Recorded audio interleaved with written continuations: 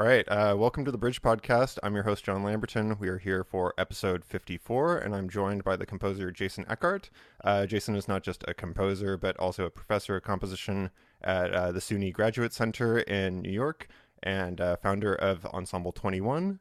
And just a little additional background, I actually became aware of his composition through his sort of passion for animal advocacy and realized then also his interest in metal. So we have a lot of overlapping topics.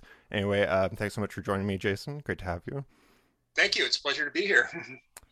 So I always start these conversations off asking about people's coffee preferences, or if they have coffee preferences. If not, if there's an alternative beverage that they hold dear. So do you like coffee? Are you a coffee drinker? Yes, I am a coffee drinker. I don't think I'm quite as passionate or meticulous about it as you are. But yeah, we sort of have a little coffee ritual that my wife and I do every morning. Usually one of our youngest dogs needs to go out pretty early, so we take her out, and then my wife goes and makes the coffee, and then we all get in bed together and we hang out for hopefully an hour or maybe half an hour, depending on how early we get up, and that sort of gets our day started off on the right foot every day. Nice. That sounds very wholesome. Do you tend to drink a lot of coffee, or are you a moderate drinker? I'm a moderate drinker. I tend to drink probably, I don't know, between 12 and 16 ounces is usually my dosage for the day. I find that if I drink coffee later in the day, it makes me really jittery. So it's strictly a morning thing for me. Gotcha. And I know that you don't do any dairy with it for sure, but are you a sugar or a cream type person? I put a little bit of soy milk in my coffee, just a tiny bit. I tend to like dark roast coffees that are brewed strongly. So my wife makes it in the percolator, and she's got her whole system down that I tried to replicate recently with disastrous results. So I leave it to her from now on. Nice. I'm also glad to hear that you're a soy milk person. I feel like all my favorite vegans are soy milk people, and soy milk gets a bad rap. I go to Trader Joe's and literally there will be no soy milk at all. It's like what everybody's on team oat milk now, and it irks me. Yeah, oat milk's probably my second choice. I don't like almond milk in coffee. I have to admit that's one place that I don't like almond milk, but soy milk tends to be my go-to, and if I'm out and about, it tends to be one that's most readily available as well. Very cool. Cool. Well, the last guest I spoke to was the percussionist and composer Casey Cangelosi, and he sort of was using coffee as like an analogy for new music. And so he was saying, like, I know that you like Conlon non caro, and it's kind of an acquired taste, and people don't like black coffee from the get go. But like once they're immersed in it, then they tend to like black coffee. And so, your music is certainly without sugar, if we were to like describe it nutritionally or ingredient wise. And so I'm curious, since it's been described as like actively hostile to the consumer, how you think about that? Like, are you trying to like create challenging music, or like is it some abstract version of beauty that you were trying to create? Like, how do you think about composition in that respect? Yeah, I mean the hostile consumers quote was just something funny I put on my Twitter account because it was written in a book, and I thought, why not? Hmm. What a great scare quote.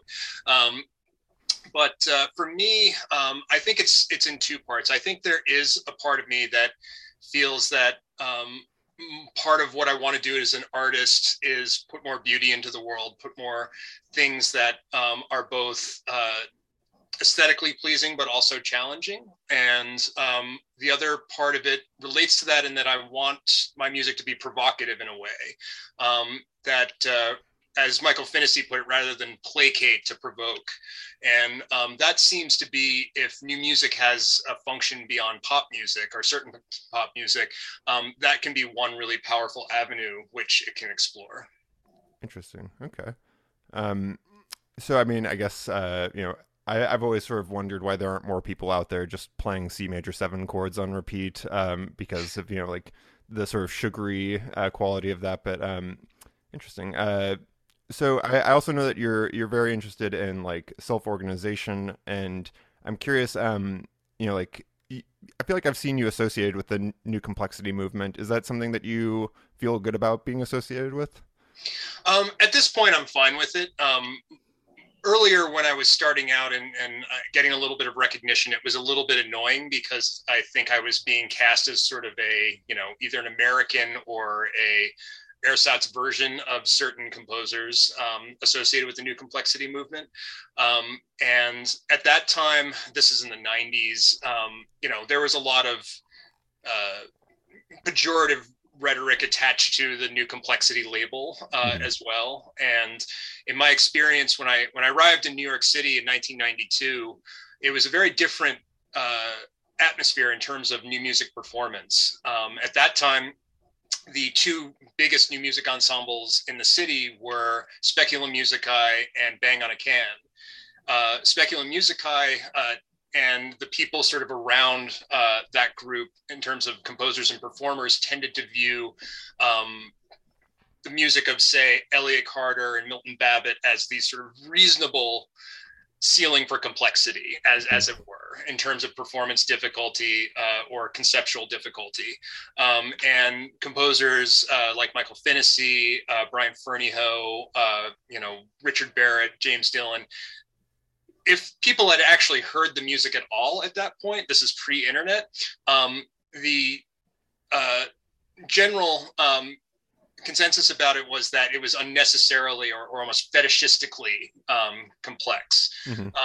Most of the time, the people that made those accusations hadn't actually heard the music, in my experience, because it just wasn't a lot of it available in commercial recordings, and had some kind of encounter with a score or seen an excerpt of a score and passed judgment based on that. So I think that even for most people, it remained a kind of straw man that, needed to be taken down in order for people to, feel better about what they were doing for some reason. And then there were people from completely different kind of aesthetic orientations that, just saw it as, the latest kind of grotesque iteration of, this needless academic complexity. Gotcha. That's interesting. I guess like my understanding of somebody like Ferneyhough is that his music is almost aimed at being so complex that like it falls apart in the performance, and that's part of the aesthetic. Though it seems like you get fairly accurate performances of your music. Do you think that's fair to say? Yeah, I mean, I think it's a little bit different in the case of Brian's music. I think what he is actually aiming for is a kind of psychic stress that results in the realization of the score on the performer's part, so that the energy that is transferred through that process is part and parcel part of the aesthetic, and is not just a byproduct of it. And to a certain degree, I find that really interesting. As you said, I come from a metal background, and for me, the kind of virtuoso, shred guitar stuff. I was a guitar player, and the intricacy of different arrangements of certain progressive metal bands is something that I really liked for a long time before I even knew contemporary music. So that sense of the virtuosity, not necessarily in a Lisztian 19th century sense, but rather related to that kind of metal. And they are related. You have plenty of, guitar players that were playing Paganini etudes and things like that, and probably still are. But there is a kind of sense of mastery and virtuosity in that sense, which I do embody in my music. And in the technical nuts and bolts of how my music is notated specifically, I do try and take into account in great deal the types of ways in which performers learn and rehearse music. This came purely out of my experience of not only working with performers, but also running an ensemble, Ensemble 21, as you mentioned. And one of the most instructive things that I learned from that experience was when I would go to rehearsals of not my music, where the composer was not present, and heard the musicians rehearse and looked at what worked and what didn't, what raised questions, what was fairly clear. That was an incredible education, and something that taught me a great deal about not just score preparation, but also thinking about ways in which musicians learn and rehearse that would make my music easier to realize, despite the surface level of frenzy or rhythmic complexity. So, for example, most of my scores are in triple time in 3/8. That's not because I'm some, deep fan of waltzes or something like that, but it's really just because, for one thing, that format just fits well on my computer screen and no other reason. And I tend to let the rhythm do the heavy lifting as opposed to the meters and tempo changes. So in my scores, you'll see the beats usually very clearly denotated in the notation, but the rhythms themselves are not reflecting that background pulse grid of the meter. Mm-hmm. So even though it's not discernible on the surface, the musicians can see that very clearly, and especially with ensembles that are unconducted. The ability for musicians to get back on track should they get off is usually fairly quick. And as a result, speaking with musicians and working with them for a long time, they tend to learn my music a little bit faster and retain it a little bit more easier and integrate that into rehearsals a little bit more smoothly than some other music, which features consistently shifting meters, consistently shifting tempi, and things like that. There's music that's written that way that I love, everything from from Boulez to Roger Redgate, but there is for me a kind of practical sense that I can make my music work in this way. And if I can make that easier for performers and get more accurate performances that are closer to what my mental image of that music is, then for me, that's the goal. Interesting. So actually I had some sort of specific notation questions that I wrote down. And one is basically, like, I noticed that you seem to use your reference pulse often as an eighth note. And I come from this world where I just like assume everybody's going to reference a quarter note as their tempo, or maybe a dotted quarter or something like that. But I'm just curious if that's something that you consciously thought about, because like in my mind, I don't know what benefit it would offer to have the eighth note be the reference, but maybe that's just my own sort of preconceived notion of what's reasonable. What's going on there? Yeah, so when I started to encounter certain scores, mainly European scores, when I was in graduate school, I started to notice that people were using smaller subdivisions in the quarter note as the background pulse. And I think in the case of certain new complexity composers, that was part of the notation just looking intimidating and in the case of Fernio's music, kind of feeding into this performance anxiety, which is part of that energy, which is generated from the realization. And I have to admit, I was attracted to that as an interesting idea, but it also has a very practical application for me, and that is that the more beams that you have on a figure, the more that you can break those beams. Okay. So a lot of times you'll have tuplets inside of tuplets in my music.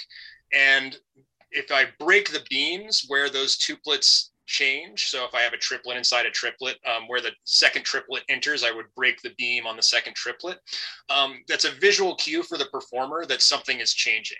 Okay. So for me, it also played into the performance aspect of the way that the score looks and the cues that are being given to the performer in order to try and realize it with as much accuracy as possible. Interesting. Okay. That makes sense. The other thing is, and this is sort of something that I started thinking about because of looking at your scores, but I'm curious if you have an answer for this. So like I had avoided learning what double dotted notes meant, like what that conversion was. But I generally think of the dotted pulse to be like sort of like the reflection of a triplet, like like a triplet quarter note is essentially going 50% faster, while a dotted quarter note is 50% longer, and so there's like a sort of otonal type of relationship there. But with the double dotted, it took me a while to like really figure out what's going on, and I only had to engage with it when I was looking at your scores. But in my mind, that's sort of a reflection of a septuplet, because it's like you could fill a bar of 7/16 with a double dotted quarter note, right? Hmm. So, and then when you go to triple dotted, it's essentially 1532. So, do you feel like there's something in notation that's missing out on the ability to, with one note, fill up a bar of 5 units? Um, yeah. Yeah, well, I mean, honestly, if I were notating it that way, I would definitely break it up into parts. So if it was a Okay. 7/16, for example, or 7/8 measure, more or less everything is broken down into groups of 2 and 3, right? Hmm. So it would either be, in this case, like 3+4 or 3+2+2, or 2+2+3. If sometimes if it gets a little weird, if it's like 2+3+2, then I might reflect that actually in the time signature, or I might break that up into smaller measures depending on what's going on, and maybe not everyone is subdividing into that into those groups simultaneously. So you could have a 7/8 where somebody's 4+3 and another person's 3+4, or some combination of that. I try to reflect that as much as I can in the notation. So instead of writing a single value for a 7/16 bar, I would write a dotted eighth and a quarter. And then that way, especially if the piece is conducted and there's a general pulse which is being reflected by the conductor, then the performers can see that the notation reflects the gesture that the conductor is making. Okay. Even sometimes if the performer might not necessarily be phrasing as, say, 3+4, I might still notate it that way so that in the subdivision they can see how they relate to the conductor, because that's the beat that they're going to follow. If it's not conducted and the overwhelming sort of uh, you know majority of the group are playing, say, 3+4, then I still, and someone's not playing that subdivision, I still might notate it that way so the whole group can feel that measure together, even if they're contradicting in terms of phrasing or duration or whatever. The that particular subdivision, if everyone's feeling that at the same way together, I think that there's a much greater chance of success and coordination than the other way around. Gotcha. It's a sort of pedantic question, but I found myself really wrestling with why I can't have one sort of note fill up a bar of 5. um, anyway, I read in your bio that you're interested in like the self organizing principles in nature, and so I'm curious, like, to what degree is your music sort of self-organizing? And I mean, like, it makes me think of this distinction between complicated and complex that I've heard people make, where complicated sort of requires like this fragile like negotiation that requires expertise, while complexity is a little bit more like you have to probe, and it's more about like sort of like layered and stacking dynamical forces. So, to what degree are you sort of self-organizing in your music? So, I mean, really, that is more of a metaphorical relationship to me. I mean, I'm not using complexity science to generate, forms or, processes in my music, but I see them as related in my mind, at least in an interesting way. So, in a self-organizing system, you have several elements which are coalescing together to kind of find a sense of equilibrium, and that can be, anything from, a drop of water to a tornado, or anything beyond that scope. And that sort of sense of equilibrium that's being struck is usually because there's all kinds of competing forces which are coming into alignment with one another to strike that balance, whatever it is. And that can, of course, be disrupted in all kinds of ways by, some sort of weather event, or, invasive species coming into an ecosystem, or something like that. So for me, I don't organize my pieces in terms of their form or content a priori. It's always based on certain small ideas that then grow into much larger, complex wholes. So usually for me, it's about how all of these sort of micro movements or micro elements sort of coordinate together to form something larger. And I don't necessarily know what that's going to be at the beginning of the piece. Usually I have an idea for a beginning of a piece, which could just be, some sort of gesture, and then exploding that out into much larger structures based on what I think the implications of the gesture or whatever it is itself have for me, then I'm able to kind of create these larger forms, which hopefully feel like there's some sort of underlying relationship.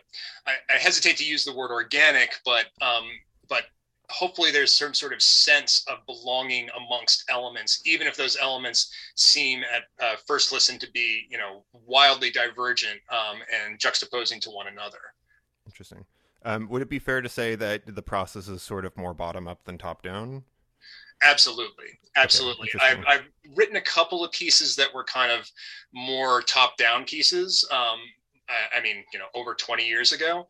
And I really wanted to try writing that way. And I did it. It was painful. And, I'm not unhappy with the results of the piece, but it was very clear to me that this wasn't a very effective way of me working. So it's definitely very bottom up. And I'm always interested in the hierarchical structures that are created by the kind of constant spinning out of these ideas, but they're only understood, at least by me, and I think by listeners as well, in retrospect. They're not these kind of preconceived forms in which the content is being derived at smaller and smaller levels. It's the opposite. Interesting. Okay. Another sort of specific question about your approach here. Do you have a final duration in mind when you start a piece, or does it sort of happen to be whatever it happens to be? I have a rough idea, and again, that's related to the sort of material that I start with. I mean, sometimes it's the ensemble or sense of occasion or something like that. If I'm starting a piece, say for solo oboe. Maybe immediately the place I'm not going to go is this going to be a 75-minute work, but usually for me it has to do with the material itself and the implications of that material that I think it has over time. So for instance, when you listen to the beginning of, I don't know, Mahler 9 or the German Requiem or something like that, that you're in for a while. This isn't going to be, something that's going to be over in 5 minutes. The material itself and the pacing, especially in those works, suggest a certain duration and imply that just at the start. So for me, it's thinking in part about, sort of generally, how long do I think a piece like this could be, and secondly, and most importantly, sort of what the material I kind of come up with initially for that piece is, and what the implications for its possible duration in terms of the whole piece might be. Interesting. And so, when you get like a commission, that's not sort of the defining. Is that ever the defining, aspect of what would make it, a given duration? I've had definitely commissions where people, sort of have said, we want it, between this and this, and, it's usually reasonable. And if someone's going to commission me and go to the trouble of getting the money together and everything, I mean, they know my music, presumably, mm-hmm. and they know, what I do. So, they probably won't, ask for a 4-hour piece, or a 2-minute piece for orchestra or something like that. They're hopefully, have some idea. I mean, certainly with institutions that grant commissions, and however that process works, I don't know. But sometimes it's been clear that maybe they aren't quite as familiar with my music as someone like an ensemble or a soloist who specifically approaches me. But rarely has that ever been a problem for me because my pieces don't tend to be extremely short or extremely long. Interesting. Okay. Let's see here. I sort of was expecting that you were a top-down composer, so I'm a little bit surprised by this. Let's see here. So I know that your bio says that you were like very into metal, and then upon hearing Webern, it sort of made you commit to being a composer. Um, would you say that Webern and Babbitt and Carter are all sort of in the same like level of your influences, or is Webern like specifically your guy? Well, Webern was the gateway. I mean, there were people who provided keys to me. Uh, I would have to go back to saying that Zappa was extremely influential in me thinking about possibilities of musical organization when I was young. That I don't think I would have come across naturally any other way, at least in my personal situation.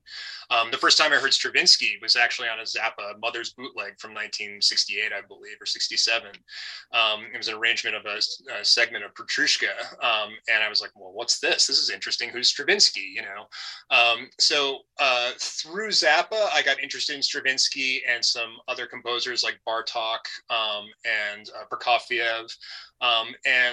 It wasn't until I was older, when I was about, I'd say maybe 19 or something like that, that I discovered Webern. On the advice of a teacher that I had in music school.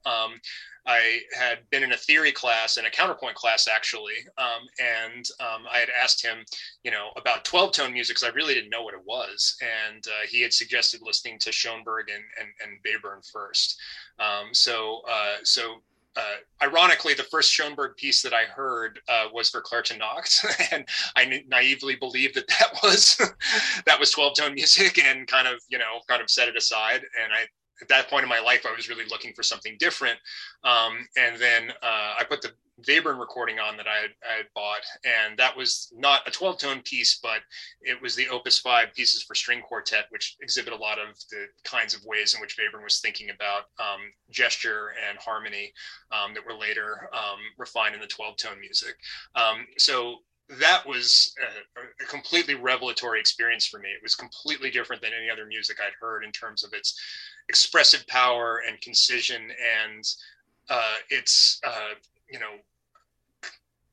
its structural integrity. I just never heard something that was so immediately striking in those ways. So that was precisely the point when I decided I don't want to play guitar anymore. I want to learn how to do this, and I need to figure out how. Babbitt and Carter came a little later. Carter didn't come much later. I think the first two recordings of living composers I bought was the Carter Piano Concerto and Variations for Orchestra and Boulez's Plis Seul Pli.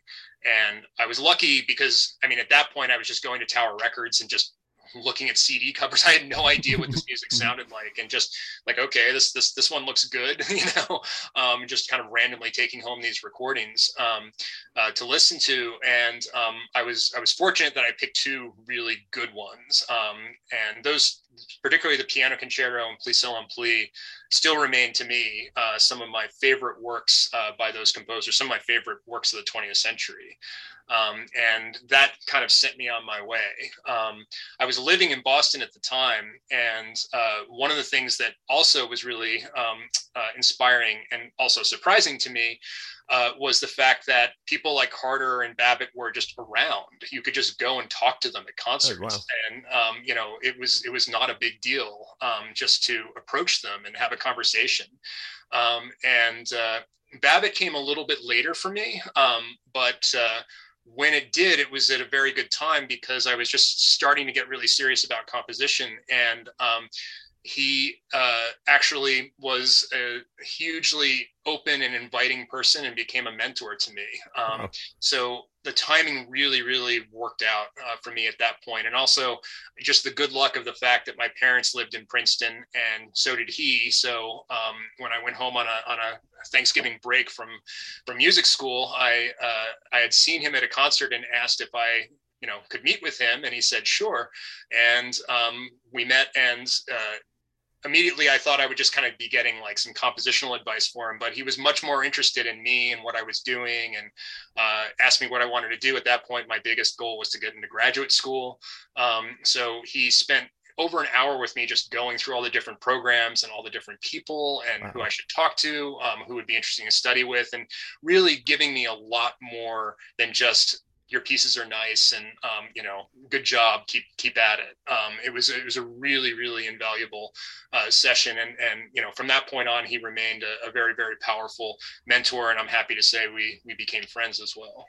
Wow. I'm jealous. That's awesome. Let's see here. Man, yeah, that's crazy. I guess that made me distracted from what I was going to ask next. But let's see here. Uh, so I mean, I guess like for me, the Webern of my sort of musical background is probably more Carter, and I'm curious, like you seem very interested in atonality and microtonality as well. And actually, I've interviewed a ton of microtonal people, and like I've almost sort of like developed this aversion to sort of the religious quality of microtonal people, where like they're like kind of like I worship the overtone series and just intonation's better than any temperament, and they sort of like have some issue with logarithmic division of the octave. But what's your relationship with that? Like, because it seems like the way that you engage with microtonality isn't in a just intonation way whatsoever. And like, how do you think about that spectrum of atonality to microtonality and sort of set theory versus 12 tone sort of like tried and true democratic distribution of that. Yeah, I mean, for whatever Schoenberg or his followers said, the 12 tone system was never democratic. There were always despots embedded in the population. But for me, again, it came back to kind of more just a personal, practical experience, in that equal divisions of the octave, particularly quarter tones versus semitones, was just something that for me was easier to hear, Mm. and that I could train myself to do. There weren't really, by the time I moved to New York and got interested in this stuff, there weren't really people at least where I was, who were doing any kind of microtonality. And when I tried to press, one of my teachers about it, he brought in an expert in Harry Partch, which is really cool, but had nothing to do with, what I was doing. So I think that for one thing, there was just a completely kind of black hole for me in microtonality. I had to kind of just figure it out by looking at other scores and just kind of training myself to hear these intervals. So for me, who was brought up in this sort of solfege, kind of, semitonal world, subdividing into quarter tones just made a lot of sense. Mm-hmm. And I could actually practice intervals, with a keyboard in my apartment, and I could learn, those intervals. And to this day, those are so sort of burned into my psyche. While I find a lot of music that is not derived that way, that is microtonal, incredibly beautiful and moving and powerful, it's just not a kind of way I hear. So when I've worked with students who are working with those systems, it's been a real challenge for me, because that's just it's just a kind of hearing that I'm not adept at. Mm-hmm. So for me, it's always been about equal subdivisions of the octave, quarter tones, occasionally moving into eighth tones, but those are really more inflectional, and rather than structural, the way the quarter tones are. So when I started working with them, I was coming from a very kind of 12-tone set theory background, and I just started to make sort of, modulo 24 sets, and just applying all of the set theory stuff that I had learned to that. And quickly I started to learn that, just like I was alluding to before, not everything's created equal. So for me, in my own hearing, when microtonal intervals were created through intervals, semitonal intervals that were modified, that were perfect intervals. So say an octave lowered by a quarter tone or an eighth tone, or a fifth lowered by a quarter tone or an eighth tone. Those tended to, for me at least, to kind of lock into those perfect intervals. So I'd kind of hear it more like an out of tone out of tune fifth or an out of tune octave. Whereas imperfect intervals like sixths and thirds, for example, those seem to have really independent and distinct identities to me.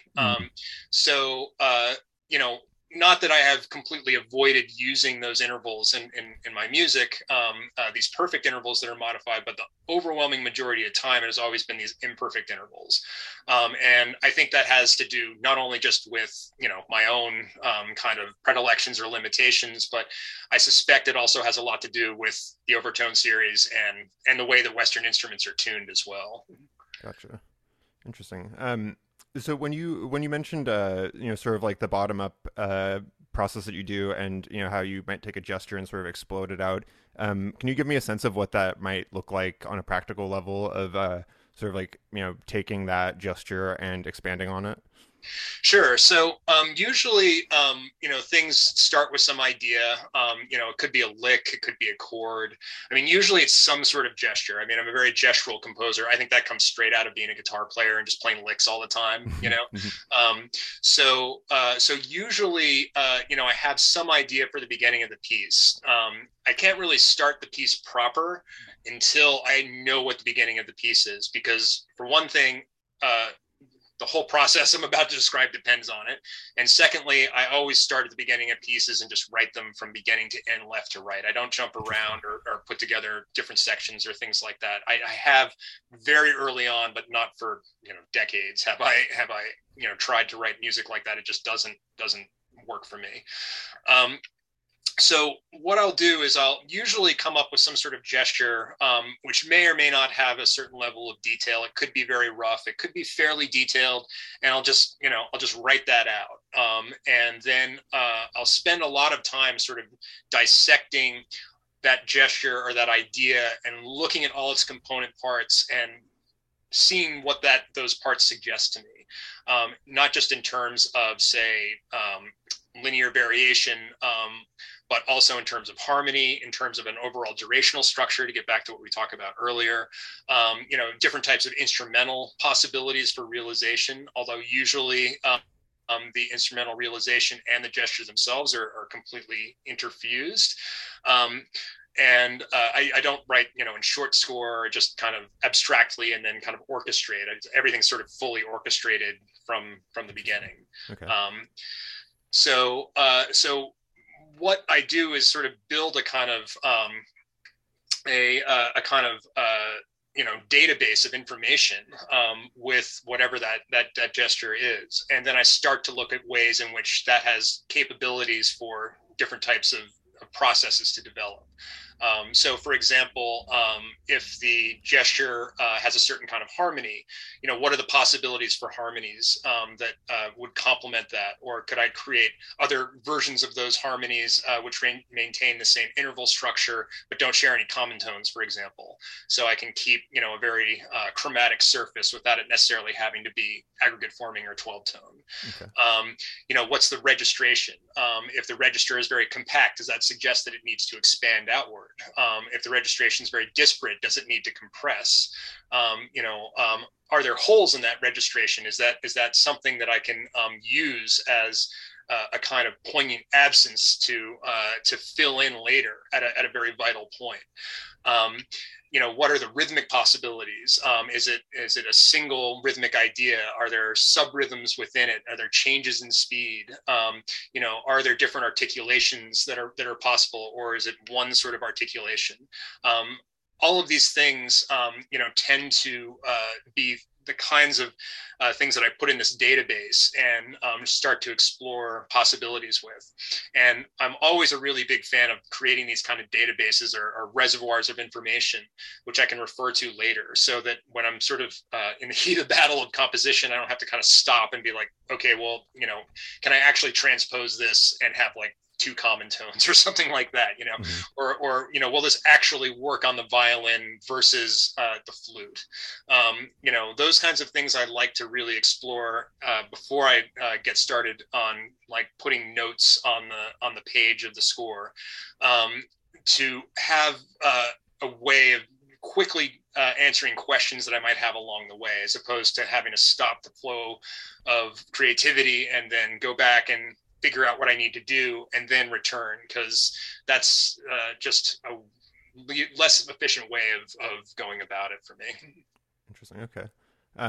So since I know that you teach composition as well as doing it yourself, I'm curious. Sort of like, you don't seem like the type of teacher who would impose too much of your own process or stylistic considerations on a student. Is that fair to say? Yeah, and that comes definitely from personal experience too. I had a composition teacher once whose music I revered greatly, and he more or less wanted to make me into a miniature version of himself, to the point where I would bring in scores and he would just write on them and kind of correct them and make them the way that he wanted to them, hand them back to me, say make these corrections and bring in what you've got next week. And that was a very difficult time for me, and I even considered stopping lessons with this person, because it was just a very difficult process for me, and I felt I was losing a lot of my own creative identity as a result. But I stuck with it, and I don't know if it had anything to do with it or it was just a coincidence, but the piece that I wrote after that time that I studied with that person was a huge sort of leap forward for me. So maybe there was something that was just being absorbed in me through the things that he was saying, because he had a lot of really interesting things to say, or I was just finally like, I've been freed and now I can do whatever I want, and kind of went in a completely different direction.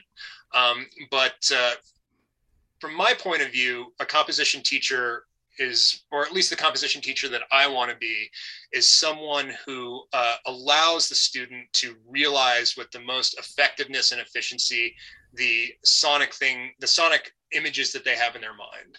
And if I can help them do that, then I feel like I've been successful. I don't try and suggest anything beyond some listening ideas that a student should do in their piece or not do in their piece in terms of style, aesthetic, technique, whatever. Mm-hmm. I've always believed that, whatever gets you through the night is what is right for you. And if, that means something completely different than what I do, that's absolutely fine. And in the overwhelming majority of cases, students have completely different ways of working than I do. And sometimes that can be a challenge, because, I try to, maybe it's inevitable that I always relate everything back to myself, as how I sort of see music and how I'm trying to help this student composer. But I really feel that imposing anything beyond just, some mild suggestions is really kind of counterintuitive. Obviously, if there are young composers who really need a lot of help with technique and things like that, some much more prescriptive types of suggestions can be really helpful. But for composers who are, finding their voice and have a certain degree of artistic maturity, I really feel that I need to let them steer the ship, and I will just, provide a few possible routes through the channel for them to consider. Gotcha. I guess if I've been looking around for various grad schools, and sometimes seeing the faculty and hearing their music, I'm like, this person has a gig teaching other people how to do this, and and then I'm like, well, is this just my preference? Maybe I don't get their music, but I'm curious, how do you evaluate sort of the quality of somebody's compositional technique independent of sort of stylistic preferences? If that makes sense. Well, before I answer that, just to get back to something that you mentioned earlier, I also know that from personal experience that necessarily not the best composition teachers are the best composers. Gotcha. I also think that sometimes composers who have no stylistic overlap with you can be great composers to study with. Mm-hmm. So, for instance, Jonathan Kramer was a huge influence on my composition and was my composition teacher for a few years when I was in graduate school. His music and my music, at least at the time that I was writing and what he was writing at the time, really were coming from completely different places in terms of technique, in terms of aesthetic, in terms of the philosophical underpinnings of what was interesting about music. But he was an incredible composition teacher for me. And he was incredibly open-minded, but also completely rigorous. So I could bring in the craziest idea I could think of, and he would take it deadly seriously. So, I mean, I could literally come in and say, I want to write this piece for trombone and bathtub. And he'd be like, what are the dimensions of the bathtub? How is a bathtub oriented relation to the audience? Like, I mean, and just break it down. And he would just cut through my BS, like a samurai. And, he was, really able to make me really, really commit to the things that I wanted to do, without trying to, halfway any idea or fudge anything. And that was incredibly helpful to me as a composer, but also provided a great model for me as a teacher. So even though I love his music, not to say that he doesn't write good music, but him and I were coming from completely different places, but he was a great composition teacher for me. And I think there are some people that whose music, may not be in the pantheon of, what people consider to be great, contemporary composers or composers of the 20th century, who were nevertheless, great teachers. Mm-hmm. So I don't always feel like there's quite a connection there. Ironically, most people get composition jobs, at least at higher levels, because they're, sort of famous or semi-famous composers, and that mm-hmm. reputation allows them to sort of be in the running for composition jobs, what little there are of them left. But to get back to the question that you asked earlier, about how do I assess a composer's technique, again, it's really just, how well are you realizing the thing that you want to do? And sometimes composers are really challenged to even articulate what it is exactly they want to do, or maybe they don't quite know yet what they want to do, or have some semblance of it, or might be really established in a certain kind of music, and are looking to move to, or at least expand to, a different kind of composition that they would study with me for. So, in a case like that, for example, I might have someone who is a brilliant improviser and really talk to them about that, and talk to them about, what is it that, is driving your decisions, as an improviser, or if someone has a certain level of expertise in another kind of music, I might really kind of mine them for that and be like, okay, well, is there a translation between the things that you're interested there and the things that you're interested in here? And by sort of trying to analyze, in part by what the composer says, and also sort of just looking at their compositions, I try to figure out what they're really trying to do, and then try to give them the tools to do that. So some composers, have a very, very sophisticated and well-tuned engine to realize those ideas. I remember having a student once who was just brilliant in the sense that he could do anything that he wanted to. And I kept trying to throw roadblocks in front of him, and I kept asking him to do crazier and crazier things. And he would come in and he would do it. And I'd just be like, oh, this kid is just too talented. He could just kind of do anything. He had other, I think, issues that, he kind of, because he could do anything, I think he had a hard time kind of focusing on what he did want to do. Interesting. So that for me was really the challenge with him, to really sort of force him to focus on what he really wanted to do, after I figured out that, there wasn't anything that he couldn't do, and at least that I could think of. So that kind of technical underpinning is really just a tool for realization. So if a student can do that, and they're writing music that sounds good to them and that they're happy with, then I don't really think that, there's more to it than that. Of course, there's other things that they can learn to do outside of themselves, that may be interesting to them, that we can explore together. But in terms of just pure technique, it's really just the ability to realize those ideas in a tangible way outside of themselves and their imagination. Interesting. Okay. Um, so I guess I'm sort of in the midst of like looking at grad schools and trying to find a place that looks right for me. Is there any advice that you would give in terms of finding a good grad school, finding a mentor that you like, or like making sure that once you're in grad school that you get the most out of it? Yeah, well, I mean, I think the first thing that you want to ask is, why am I going to grad school? Like, Hmm. what's the end goal here? I don't know how many people say this these days, but for a long time, a lot of people would say, well, I want to teach. Well, there are no teaching jobs. So, what does that mean? Some people feel that, they just don't have the amount of experience or technique or whatever, that would allow them to be successful as a composer, and they want to hone those skills, whatever they are, at school. And I think that's a very noble thing to do. So I think the first thing that one wants to ask is, why am I doing this? And you know, as an adjunct to that, I would say, no matter what your decision is, and no matter what your answer to that question is, don't put yourself in debt doing it. Yeah. We're not stepping into, six-figure salaries straight out of school, as in some other professions. And for people who come out of school with six-figure debts, that can be something that can be a burden for the rest of your life. Yeah. And that's something to very, very, very seriously think about. I think that in terms of thinking about what would be a good fit for you, one of the things that I suggest is not only talking to the faculty, but also talking to the students and actually getting on campus if you can. Sit in on a class, talk to people there. The students have a completely different viewpoint than the faculty do.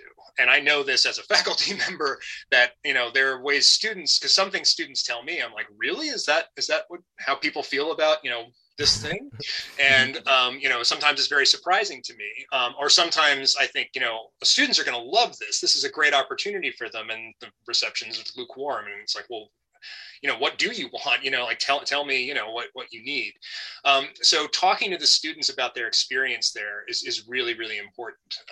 There may be, for example, a very well-known composer who's teaching on a campus that you want to study with, and the student might tell you, well, they're here like once a month and they don't really teach, and you probably won't be able to work with that person much. Right. So that might be a deciding factor in whether you apply to that school or whether you accept an offer from that school. Other things that are practical in terms of what's important to you. For most students, performance opportunities are a big thing.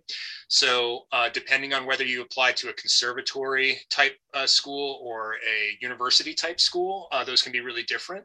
At a conservatory, you have peers who you can tap to play your music, which can be really, really valuable, and that you can form peer groups that are evolving simultaneously and are hopefully in for long-term relationships, as opposed to the usual situation at music department type programs, which you might have a famous ensemble come in and they might do a great performance of your piece or recording your piece, and then they're gone. What you want out of that is really, a good question. Having high quality recordings of your work is extremely important, especially for young composers. So having, a great ensemble come in or soloists come in and record your music and having a stellar recording could be a really, really valuable thing. Simultaneously building a relationship over a long term with peer group, performers and other composers can be a really good thing, whether you form an ensemble together or just have a long working relationship. Those things are all things to consider. And I also think that just the general culture of the place is something to consider. Some people would be happy, in a fairly isolated campus in a non-urban area. Some people really need to be in a very active cultural kind of environment with regard to urban areas and opportunities that those afford.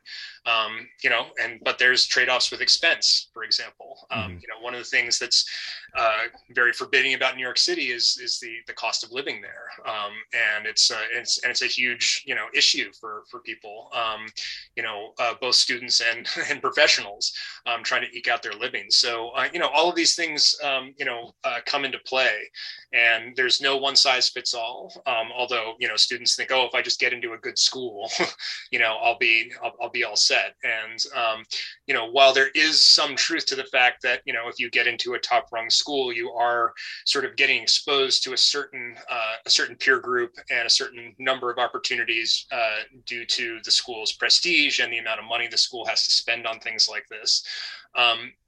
It may not be a good fit for people, and you might be miserable there if the culture and the location and the faculty and the other students don't really click with you.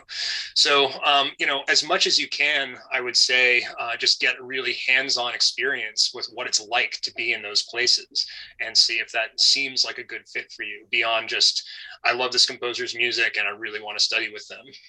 Excellent. Cool. Well, the last thing I'll ask about is, I guess, about sort of like your interest in animal advocacy, because that's something that I'm also very interested in. And to give you a little bit of context, like, I guess, when I was asking about what your sort of utility function is as a composer earlier, like, is it, bringing in beauty? Is it bringing in complexity? Something that I feel like I wrestled with for a while is like, sort of like if you ask the standard musician, why do you do this? You might get a cliche answer like, oh, it's because I can't not do it, or like I have to, or whatever. And that's fine if that's the answer, but I'm not convinced by that. And so like as like a big Peter Singer head personally, or like like you read the interview with Brian Tomasic, like I feel like these sort of concrete altruistic causes are very important to me, but like at the same time, like, is it better for the lawyer to donate a bunch of money to a soup kitchen, or is it better for him to spend an hour there, doling out soup himself? And so like in some way I'm like, whatever impact I could have in this way is kind of limited by being a niche composer, and like, granted, I'm not going to go into investment banking just so that I can, make a bigger impact. It's not even in my skill set, but I guess like how does your work as a composer interact with sort of your more altruistic or political interests? Yeah, well, that's an interesting question, and getting back to what you were, saying before, about the investment banker either donating or working in the soup kitchen. This is a kind of dilemma that I've had in the past myself, and the easy answer is, why can't you do both? Mm. um, you know, um, the dilemma for me arose in the first Gulf War, after the invasion, and I started to realize that. I'm sorry, the second Gulf War, and I started to realize that, my music, like, what am I doing? I'm writing this esoteric music that's heard by, a few hundred people, and, is not going to change the world. So why am I even bothering with that? So, my answer to that was to stop composing, actually, and dedicate myself more to political action. As I was doing that and sort of struggling with where my place in the world would be, I started to realize two things. One, as I said, I can do both. There's no conflict there for me. And secondly, if music or art generally wasn't an absolutely necessary part of civilization, it would have disappeared a long time ago. Mm-hmm. It doesn't have a utility in that sense. So I think that as much as I admire Peter Singer, and I think aspects of utilitarianism are very, very useful, especially in the practical sense of just making decisions about effectiveness of one's actions. There is another part of being a human being, which is not easily boiled down to utilitarian, black or white types of decisions that one can make. And that by engaging with political issues in my music, for example, which I never did before this point, the point that I mentioned earlier, I wasn't just trying to jump on the bandwagon or make my music more relevant or something like that. It was about, for me, in those pieces and continuing in pieces, that some of the pieces that are right now, to try and create an environment in which someone interacts with that subject matter in a way that makes them think about it in a different way. So, for example, I could, cite statistics on civilian casualties, of drone strikes or something like that, Mm-hmm. and talk about how aggressive militarism on the U.S.'s part is a terrible thing in the world. Or I could try and create an experience where some element of that is made present and the listener is made aware of, that makes them think about that in a different way. So, for example, I wrote a piece for string quartet that uses lighting, and some of the lighting is derived from different types of enhanced interrogation techniques, specifically the use of very, very strong blasts of light in irregular intervals to create a sense of regression in a detainee. So, in the realization in the piece, I mean, some people ask me like, well, are you torturing your audience? Is this your intention? And that's not my intention. But I do want that kind of visceral, uncomfortable feeling to be something that is part of their experience, which is different than reading about, the horrific treatment of, detainees at Abu Ghraib or at Guantanamo Bay. And I think that if art has that kind of political function, at least as far as I'm concerned, it is to serve as a different way of thinking about an issue, which is bringing it into a place which is different in experience than purely a kind of intellectual knowledge-based place. As far as animal welfare is concerned, I've been thinking a lot about how that might influence my music, and I don't really have a good answer on that. I haven't really found a way to consciously integrate that into my work. I think that one of the things that it really has done for me generally, and seeps in my work in certain ways, is thinking about a sense of, on the one hand, empathy for things that aren't me, whether they be human or non-human, or whether they be animate or inanimate. And also for thinking about my connection to a much larger whole, thinking about the way in which I, as a person, as a part of my species, as a mammal, et cetera, kind of zooming out how I interact with everything around me, and how all of those decisions that I make on these sort of micro levels sort of play out into these much more larger wholes. And maybe that has something to do with, the way I think about music. I'm not really sure, but I haven't really found any kind of discrete connections, but certainly in my way in which I kind of think about the world and the way in which I think about relationships between things, between myself and other things, and between things outside of myself, I think the work in animal welfare has taught me a lot about that and taught me to be really sensitive to it. Excellent. I'm curious if you're familiar with the musician David Rothenberg. No. It's funny. I interviewed him a while back, and he's like I don't know if he's a vegan or anything, but he regularly does like interspecies collaborations, which I think is kind of funny. Like, he collaborates with cicadas. He has multiple albums where it's him playing with cicadas, or like him playing with whales or birds or whatever. It's kind of a funny take on the same sort of question. But it's a little bit out there, but just curious if you're aware of him. No, I'll have to check that out. Just environmental stimuli in the oral dimension, to me, is incredibly fascinating. One of my favorite things in life to do is to sit under the trees and watch wind pass through them, and listen to the sound of those leaves interacting. It's sort of in a way a kind of microcosm for me of one of these systems that's being, one of these self-organizing systems that's really immediate and is complex, but is self-contained enough for me to to get a strong read on it in a real-time, real-life way. And those kinds of sort of micro interactions kind of creating a much larger whole, the single cicada versus, a whole horde of them, is related to that, I think. And those ways in which, I see myself as a part of all of that, perhaps as Mr. Rutherford does, is something that is really fascinating and inspiring to me. Very cool. Well, this has been a great conversation. I've really enjoyed speaking with you. Is there anything else you want to say before we sign off? Um, I don't think so. I mean, it's been really great to talk to you, and it's been really interesting to learn of our overlaps from everything from animal rights issues to metal to microtonality. So I'm very happy to have met such a kindred spirit. Yeah, likewise.